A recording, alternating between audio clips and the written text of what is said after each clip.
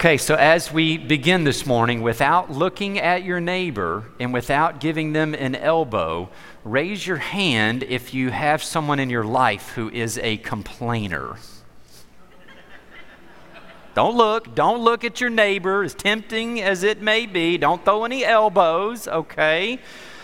We probably all have one of those in our lives, someone who is a complainer. That's all that they do about things is complain and grumble and just seem to be so negative all the time. And it can be really hard to be around people like that sometimes. I was around someone a while back who was kind of like that, and they just seemed to complain about everything. And when I say everything, I mean everything.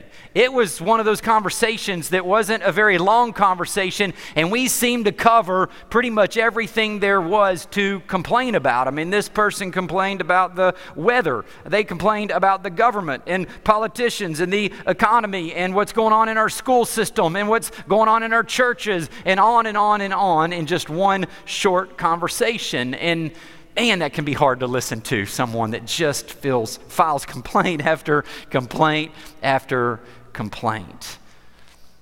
But then I've also got to admit that maybe, just maybe some of the times, it's me who's the complainer that other people are complaining about, right? I'm the one that can get a little bit negative every now and then and grumble about the things that are going on. And maybe you can relate to that and find that to be true of you as well. Man, the thing is when that complaining and that grumbling kind of characterizes our lives, I mean, let's be honest. It is hard to experience peace in our lives when we're grumbling and we're complaining about everything, right?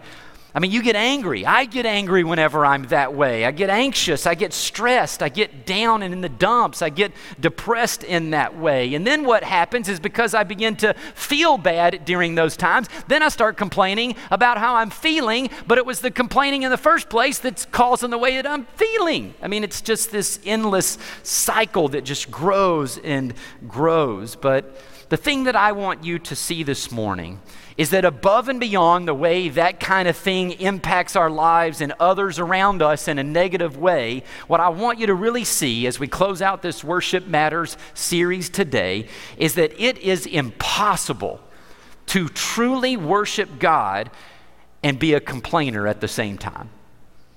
You can't be complaining and grumbling and be worshiping God at the same time. You can't be someone who doesn't give thanks. And I think one of the places that we see that in Scripture is in the letter that Paul wrote to the church at Rome.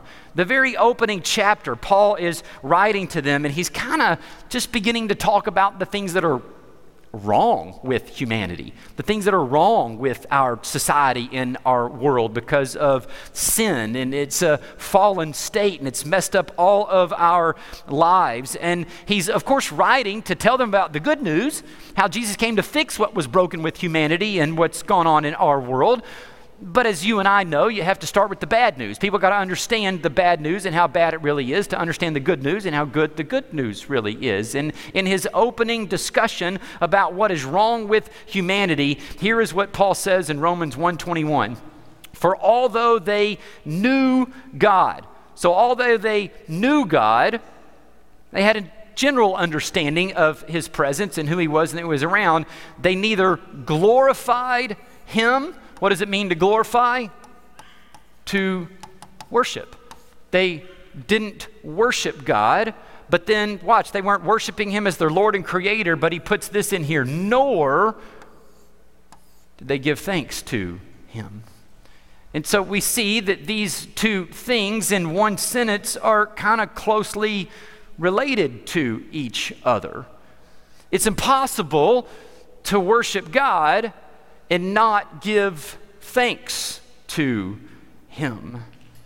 So when the Apostle Paul wrote these things to the church, and he's trying to unpack the gospel to them and how sin has impacted the world, and Jesus came to fix those things, and you can receive his forgiveness that he purchased for you on the cross through faith and be justified and made righteous in him, then Paul then began to talk about how that impacts each and every single one of their lives and our lives as a result of receiving Christ into our lives. And so in a lot of the other letters that he wrote, and even this letter really, he began to talk about how the Lord who now dwells in us, as a result of putting our faith and trust in him for salvation, will lead us to worship him by giving thanks to him. And we see this in a lot of Paul's writings, but there are two in particular that are very similar to each other and where this really comes out pretty strongly. And so I want us to just kind of look at both of those this morning and unpack what Paul says in each one. The first one comes from Colossians chapter 3. This is Paul's letter to the church at Colossae. It's a group of people who have already received Jesus. They've put their faith and trust in him for salvation. The first two chapters, he's really unpacking how different they are now on the inside in a spiritual sense from having received him by faith. But now he's in the application section. He's talking about how this plays out in their everyday life. And this is what he says here. Let the peace of Christ rule in your hearts, since as members of one body, you were called to peace. And be thankful. Let the message of Christ dwell among you richly as you teach and admonish one another with all wisdom through psalms, hymns, and songs from the Spirit, singing to God with gratitude in your hearts. And whatever you do, Paul says, whether in word or deed, do it all in the name of the Lord Jesus, giving thanks to God the Father through him. 3 different times in just these 3 verses. And then the Apostle Paul's writing to the church at Ephesus, and he uses much of this same kind of language there. And so let's look at it before we dive into these a little bit more in depth. The Apostle Paul says here, be filled with the Spirit, speaking to one another with psalms, hymns, and songs from the Spirit. Sounds a lot like what we just read. Sing and make music from your heart to the Lord. Again, always giving thanks to God the Father for everything in the name of our Lord Jesus Christ. Submit to one another out of reverence for Christ. Again, you can see 2 very similar passages in how Paul is trying to make sure that we understand that those of us who have received Jesus into our lives as an outworking of the life of Christ that now dwells in us, what he will lead us to do is to give thanks. At the very heart of worship means to give thanks to God for who he is, for what it is that he's done, and what it is that he is continuing to do.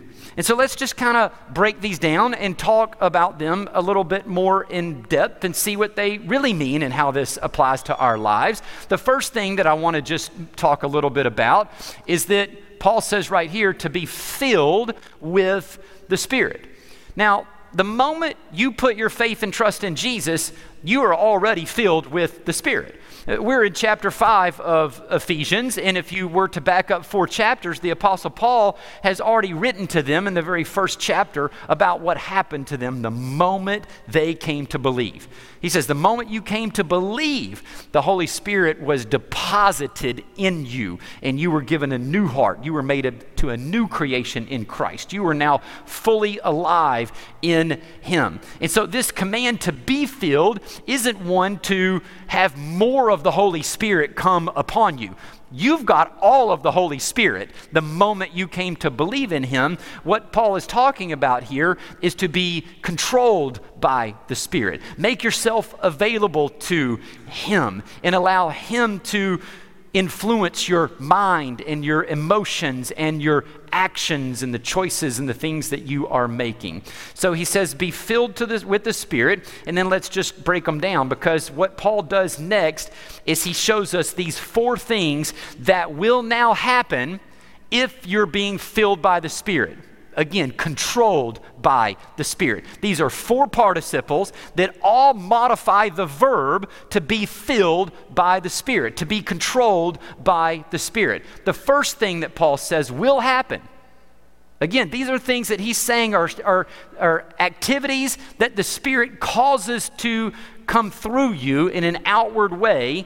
He says the first thing that will happen is you will begin to speak to one another with psalms, hymns, and songs from the Spirit. In other words, the Spirit who dwells in you, when you're open to Him, He's controlling you, will lead you to sing. If you're not singing when we gather together for worship, then it must be in some way, shape, or form because you're not being open to the Spirit's leading. Because Paul says one of the things that He will do, if you've made yourself available to Him as His instrument to express His life through you, He will lead you to sing. Now, one of the things that's really important here, it'll stand out from what he says next, is in this way, it impacts one another. We're to do this to one another. A few weeks ago, we talked about from a scriptural perspective how worship is both vertical and horizontal, right? There's a aspect of it going this way and it going this way. The Lord is at work from the Spirit that dwells in us to work through us towards the people in the room to speak with psalms and hymns and songs. We're singing about these things and an understanding of the life of Christ and who He is and what it is that He's done and how it plays out in our lives is being used by God to impact the people who are sitting in front of you and behind you and to your left and to your right and maybe across the room. And so once again, if you aren't open to that and to participating with the Lord and how He's leading you in that, it's for the rest of us to miss out on what it is that Jesus is wanting to do in and through you to impact me, to cause me to worship Him in a vertical way. And the same thing for me to influence you and every one of us as His church. And so this is the horizontal aspect, and as we make ourselves available to that, it points us to Jesus and the one who is transcendent, the high and exalted God who's not just near, but He is the one who exists above and beyond His creation. So Paul says next, the second thing that you will see as an activity of the Spirit is that you will be singing and making music from your heart to the Lord. So in its expression, again, to the God who sits above all things, His activity will cause you to sing, once again, to make music, and it will be from your heart, right? Why? Because the Spirit dwells in your heart now, because He's changed your heart. He's given you a new heart, and it is from that place that this singing and making music to the Lord will come from, because that's where His life is dwelling, and it will be an expression of His life that dwells in us. Now, the third one in order, I'm going to skip because that's the main thrust of what we're talking about today, so I'll go to the fourth one, and then we'll come back to that. But the fourth participle that's modifying be filled by the Spirit is, and it shouldn't be a period at the end of this and then another sentence. It should be a comma and an ing word, because that's the way it's really written as a participle. An activity of the Spirit, when you're open to Him being controlling you and working through you, you will find yourself submitting to one another out of reverence for Christ. Notice that this applies to all of us. You may tend to focus on what Paul says after this about husbands and wives, but one another means one another. That means all of us. Submission is for every single one of us who are sons and daughters of the Lord, brothers and sisters in Christ. We will find ourselves, when we're making ourselves available to the Spirit, submitting to one another, because that's what He will lead us to do. It will not be about ourselves. It will be about the other people in the room with us, putting their interest above our own. But then the third one, again, which is a lot of our focus for today and tied in especially to the other two, and well, all of them in some way, he says, again, always giving thanks to God the Father for everything, not some things, not just the good things, everything. And we do that in the name of our Lord Jesus Christ, because it's only through the sacrifice that he made and through that spiritual union that we now experience with him that will cause us to do those things. And again, when he says everything here, the Spirit will lead us to give thanks in everything. There's a lot to be thankful for, right?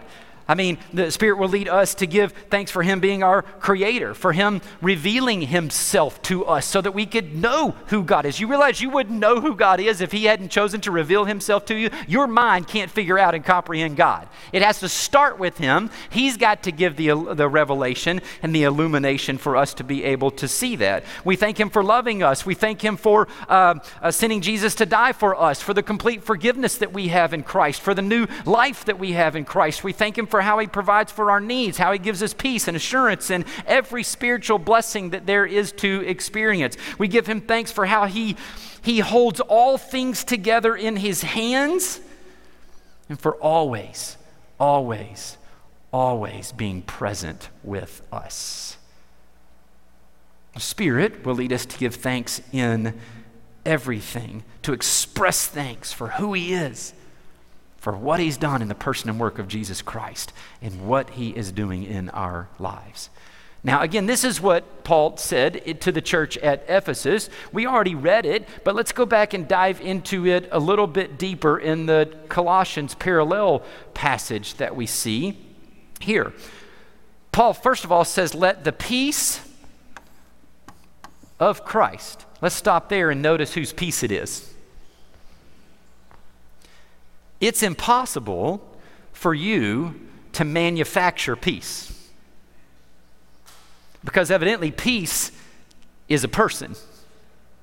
He's the Prince of Peace, we're told in Scripture. If peace is found in a person, then it's impossible to experience true rest and true peace apart from Christ. No matter what you're trying to manipulate or manufacture through your own situations and circumstances, peace is found in a person. And if you've said yes to Jesus, and that means that you're in a spiritual union with him, then that means you have his peace. So when Paul says here to let it rule in your hearts, he's saying to experience the peace that you have as you make yourself available to him and you keep your eyes fixed on him as the Prince of Peace, and that you have it in him. It will rule in your hearts and you'll begin to experience the peace that you have. But then he flows with it and links this in what he's saying about that as well, and be thankful. You ever noticed how it's really hard to experience peace when you're not being thankful?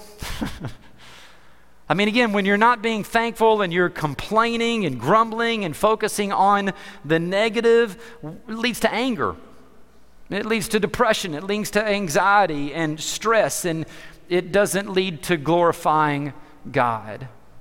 And so Paul says here to let the peace of Christ rule in your hearts and be thankful, experience it in your lives.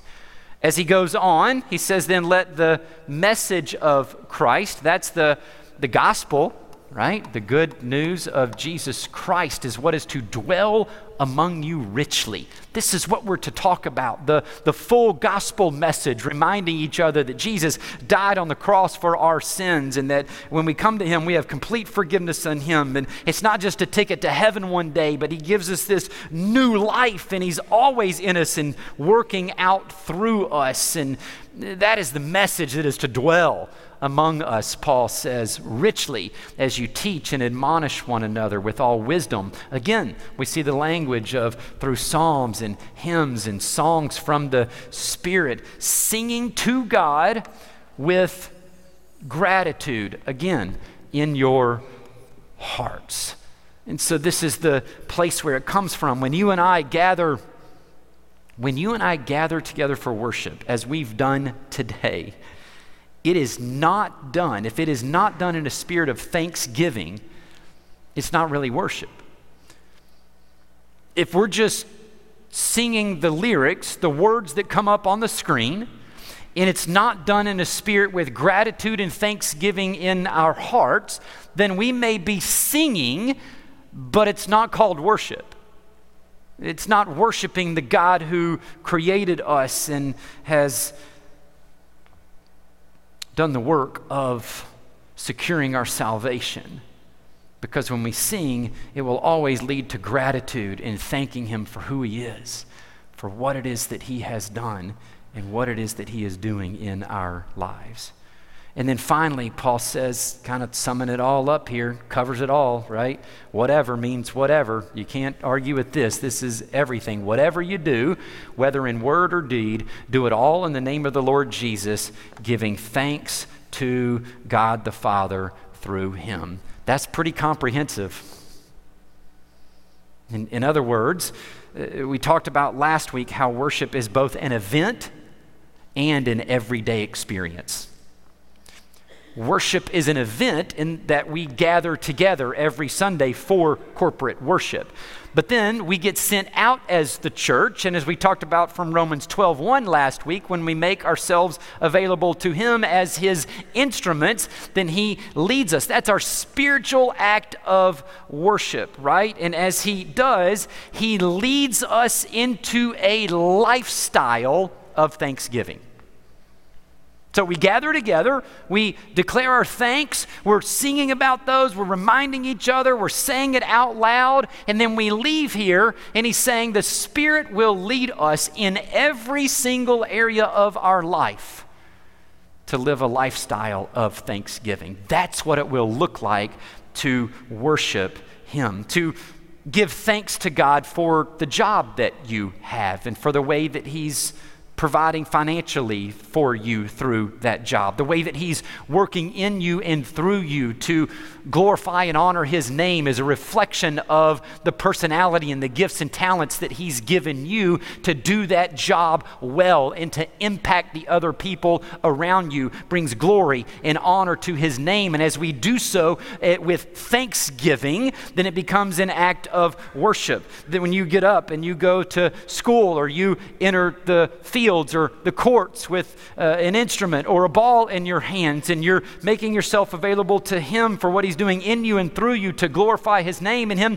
giving thanks for the ability to go and to learn or to play the sport, and that He's going to do something in you and through you to bring glory and honor to His name, becomes an act of worship. When we give thanks to God for our finances, and again in the way He's providing for us and how He's going to use them to be a blessing to other people and to be a part of His kingdom work, becomes an act of worship. For us to give thanks even when we walk into the doctor's office and he says that it's cancer, is to worship and glorify God. Not that we're giving thanks for the cancer, but thanks that He is with us and that He is for us and that we don't have to walk through those kinds of things alone, that we have His peace no matter what situations or circumstances. Worship is a lifestyle of thanksgiving, which is why the Apostle Paul could write in yet another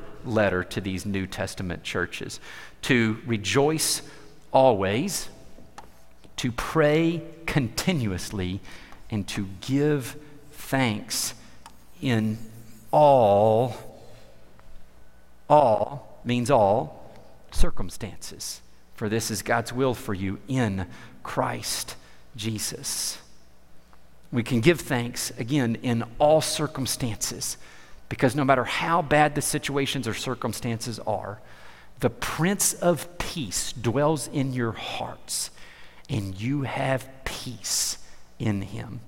And He is at work for your good and His glory through all things in some way.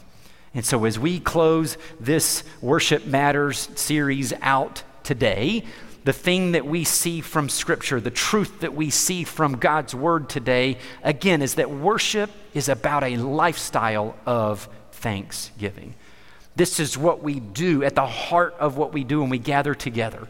We give thanks through our singing and the proclamation of His Word, and as we pray and as we give, and in everything we're giving thanks. And then we're sent out into the world giving thanks to God again for who He is, what He's done, and what He's doing in and through us in every situation or circumstance that we find ourselves in.